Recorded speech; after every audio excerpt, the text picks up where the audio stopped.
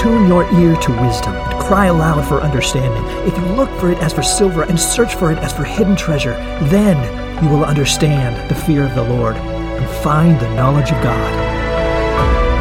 Welcome to Project Philippians, a deep dive into one of the richest treasure mines in Scripture. I'm delighted to have you join me today for another excavation into an amazing 2,000-year-old book.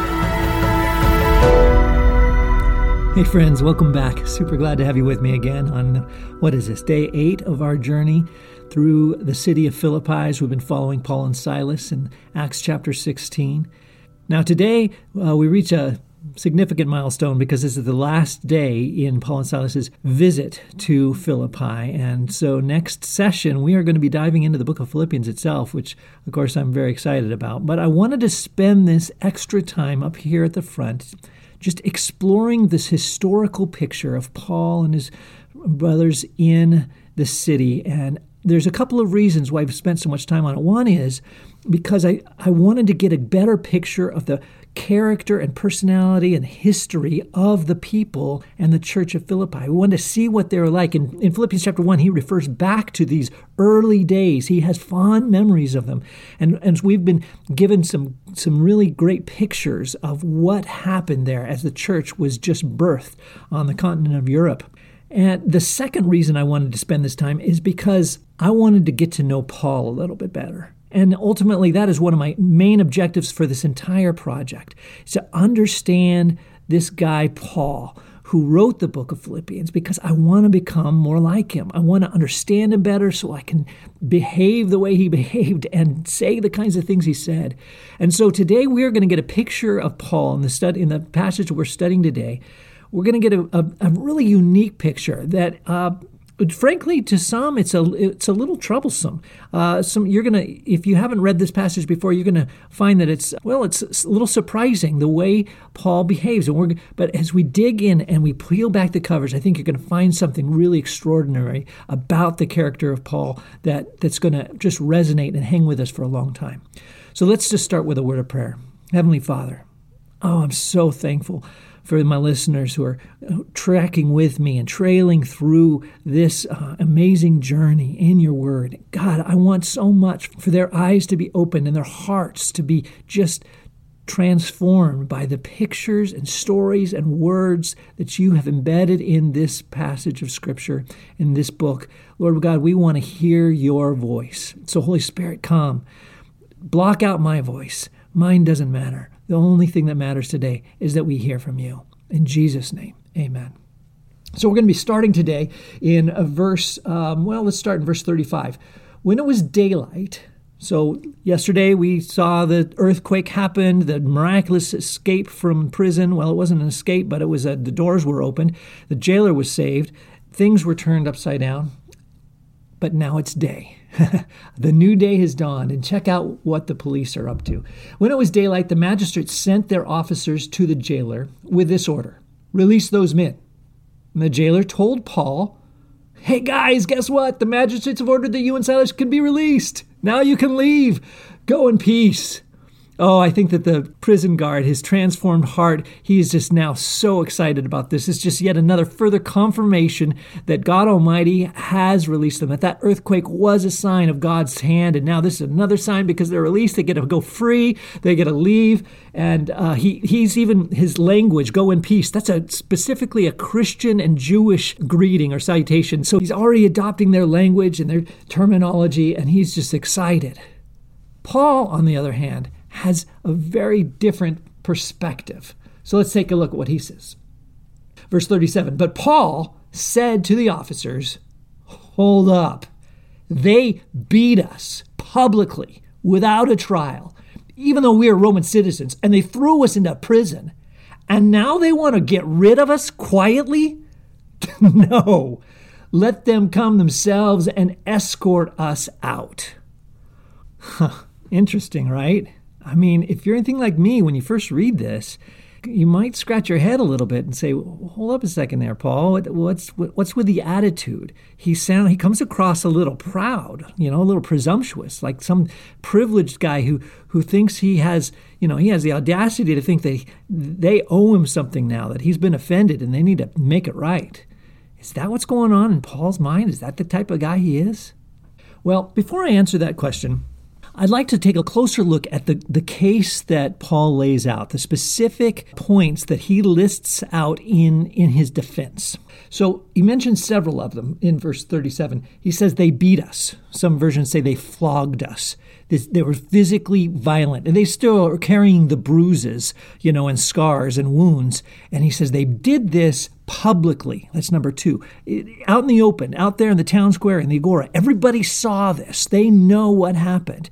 And third, they did it even though we were uncondemned. They did it without a trial. They did this unfairly and unjustly. And then he pulls out the linchpin in this case. He says they did that to Roman citizens. He pulls out his passport, his citizenship, and he says, look, this is illegal what happened here. And now they want to throw us out privately? His next words are, in my version, it just says no. In one version I read, it was absolutely not. But in the Greek, it's ugar, just 2 short little words. No way, no way. He's incensed, and he's fiery, and he's getting their attention. And obviously it works. Paul's case was effective. The magistrates were very concerned about this. We read in verse 38, the officers reported this to the magistrates, the heads of the city. And when they heard that Paul and Silas were Roman citizens, they were alarmed. They were afraid. Why was this so important to them? Why was this such an effective strategy? Well, as we've been mentioned before, Philippi was a Roman colony.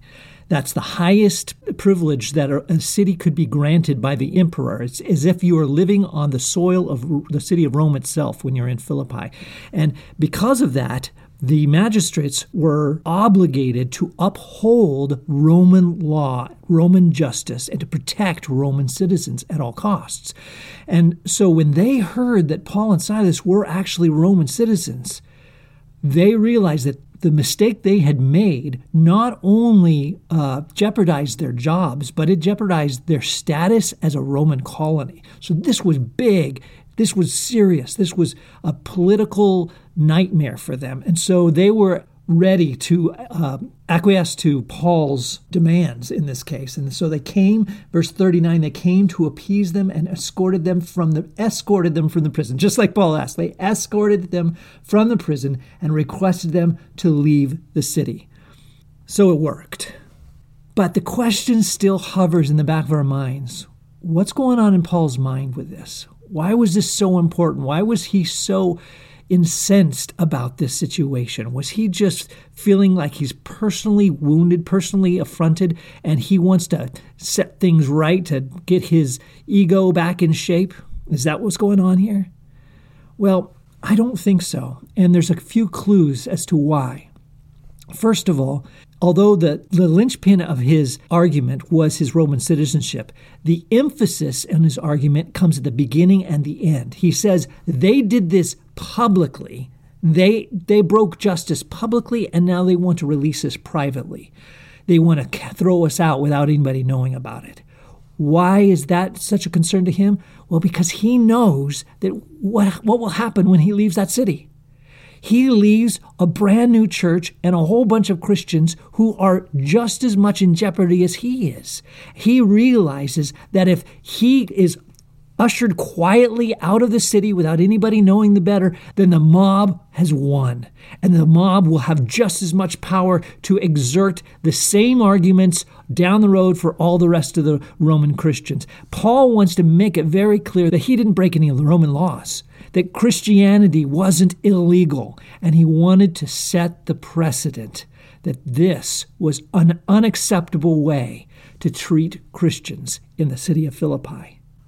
Why do I think that was what's on his mind instead of his own personal ego? Well, we get a picture of it on the very last verse. After Paul and Silas came out of the prison, what did they do? They went to Lydia's house. I think this is just pretty hilarious because I'm picturing them putting Paul and Silas into the police car and, escorting them out of town, trying to make it all right. But then on the way out, Paul looks out the window and says, oh, wait, there's Lydia's house. Hold on. We got some more work to do. Pull us over here. And they're like, wait, we're escorting you out of town. No, we've got some more to do here. And so they come out and they go to Lydia's house. And I guess the magistrates just had to sit on the porch and wait for them. Why? Why did he go to Lydia's house? Well, who was there? They met with the brothers to encourage them. Ooh, that's interesting. Who did he meet with? He went to Lydia's house and he met with the brothers. Who are they? Well, it's the church of Philippi. Wait, what church? In the story so far, we've only heard about 2 Christians, Lydia and the jailer. But what this verse reveals to us is that those were just 2 representative examples of what has been going on for weeks in Philippi, that Paul and Silas have been evangelizing throughout the city, and now there is a crowd, there's a multitude of Christians, and they're all gathering at Lydia's house. And you can just picture what they're going through. When they're there in the house, maybe they're praying for Paul, they experience the earthquake, but they don't know what's going on yet. And they're just terrified. All they know is that their dear friend Paul and Silas were beaten publicly and thrown into prison, and they have no idea what's going to happen. And all of a sudden they hear these police sirens coming down the street and parking out in front of their house. And Paul and Silas get out, still limping, I'm sure, and they hobble into the house. And it doesn't say that Lydia and the brothers encourage them. It says these wounded soldiers, are encouraging the brothers. You see, what is going on in Paul's mind this whole time is not his own personal privilege and comfort. It wasn't his comfort when he was in prison singing hymns. It was God's glory. And it wasn't his personal comfort when he was making a case against the magistrates. He was concerned about Lydia and the jailer and all the other brothers who were Christians. That was at the forefront of his mind, so that when he had a chance to leave this city and shake the dust off his feet, that's not what he did. All he wanted to do was to come and encourage them. This word, encourage, is a really cool word here. And it's one that kind of wraps up this whole chapter. It's a bookend word. It was used back in verse 15 and now again in the last verse. The word encourage in the Greek can be used in 2 different ways. It can be used to urge or to encourage, right? It's sometimes translated both ways. In verse 15, Lydia encourages Paul and Silas after she's saved, she encourages them to come and she wants to bring them to her house so she can be hospitable to them. So she encourages them. And then in verse 39, the magistrates urge or encourage Paul and Silas to leave the city. So the story begins with Lydia encouraging them to come to her home. And then it ends with the magistrates encouraging them, urging them to leave. And then the very end of the chapter, it's Paul and Silas encouraging the disciples, the new Christians, these fledgling Christians in Lydia's church home, to stay and to be strong. In fact, this word encourage is used at the end of almost every one of Paul's missionary journeys, or every time he left a city. Back in chapter 14, verse 21, it says, when they returned, they went through Lystra, Iconium, and Antioch, strengthening the disciples and encouraging them to remain true to the faith, saying, we must go through many hardships to enter the kingdom of God. So that's his sermon. And you can just imagine the passion and the tears as he gathers these brand new Christians and says, guys, we must go through many hardships to enter the kingdom of God. But you can sing rejoicing hymns when you do, because we serve a new emperor, a new God. God Almighty is now your new king, and he encourages them, and then they leave. What a beautiful story. I love this passage, and I love what Paul shows us about his character, that his heart, His heart is for these people. And we're going to find out when we get into Philippians that the city of Philippi really became one of his favorite churches in all of it. He's so compassionate and he loves them so much, and they love him. We're going to see so many evidences of their love for him and his love for them as we continue this study. But today I just want to leave you with my own encouragement for you. I don't know what you're struggling with today. Don't know what you're going through today. Don't know what you've been through last night, what earthquakes have shaken you and turned you upside down. But I can tell you this: God Almighty is with you, and He is for you, and you are on your way to the kingdom of God. You are a citizen of heaven, not just a citizen of Rome. And so I just want to pray right now, oh God, that you would remind those who are studying this passage with me today that you love us, that you are powerful, that you can shake things open, that you could open hearts and open prison cells and turn police officers and judges upside down because you are an almighty God. So help us, oh God. Help us to see you. Help us to walk with you, to rejoice in you. And Lord God, as we turn our hearts in the next session to the book of Philippians, oh Lord God, open the eyes of our heart that we might know you better and serve you better. I pray this in the name of our Lord Jesus. Amen.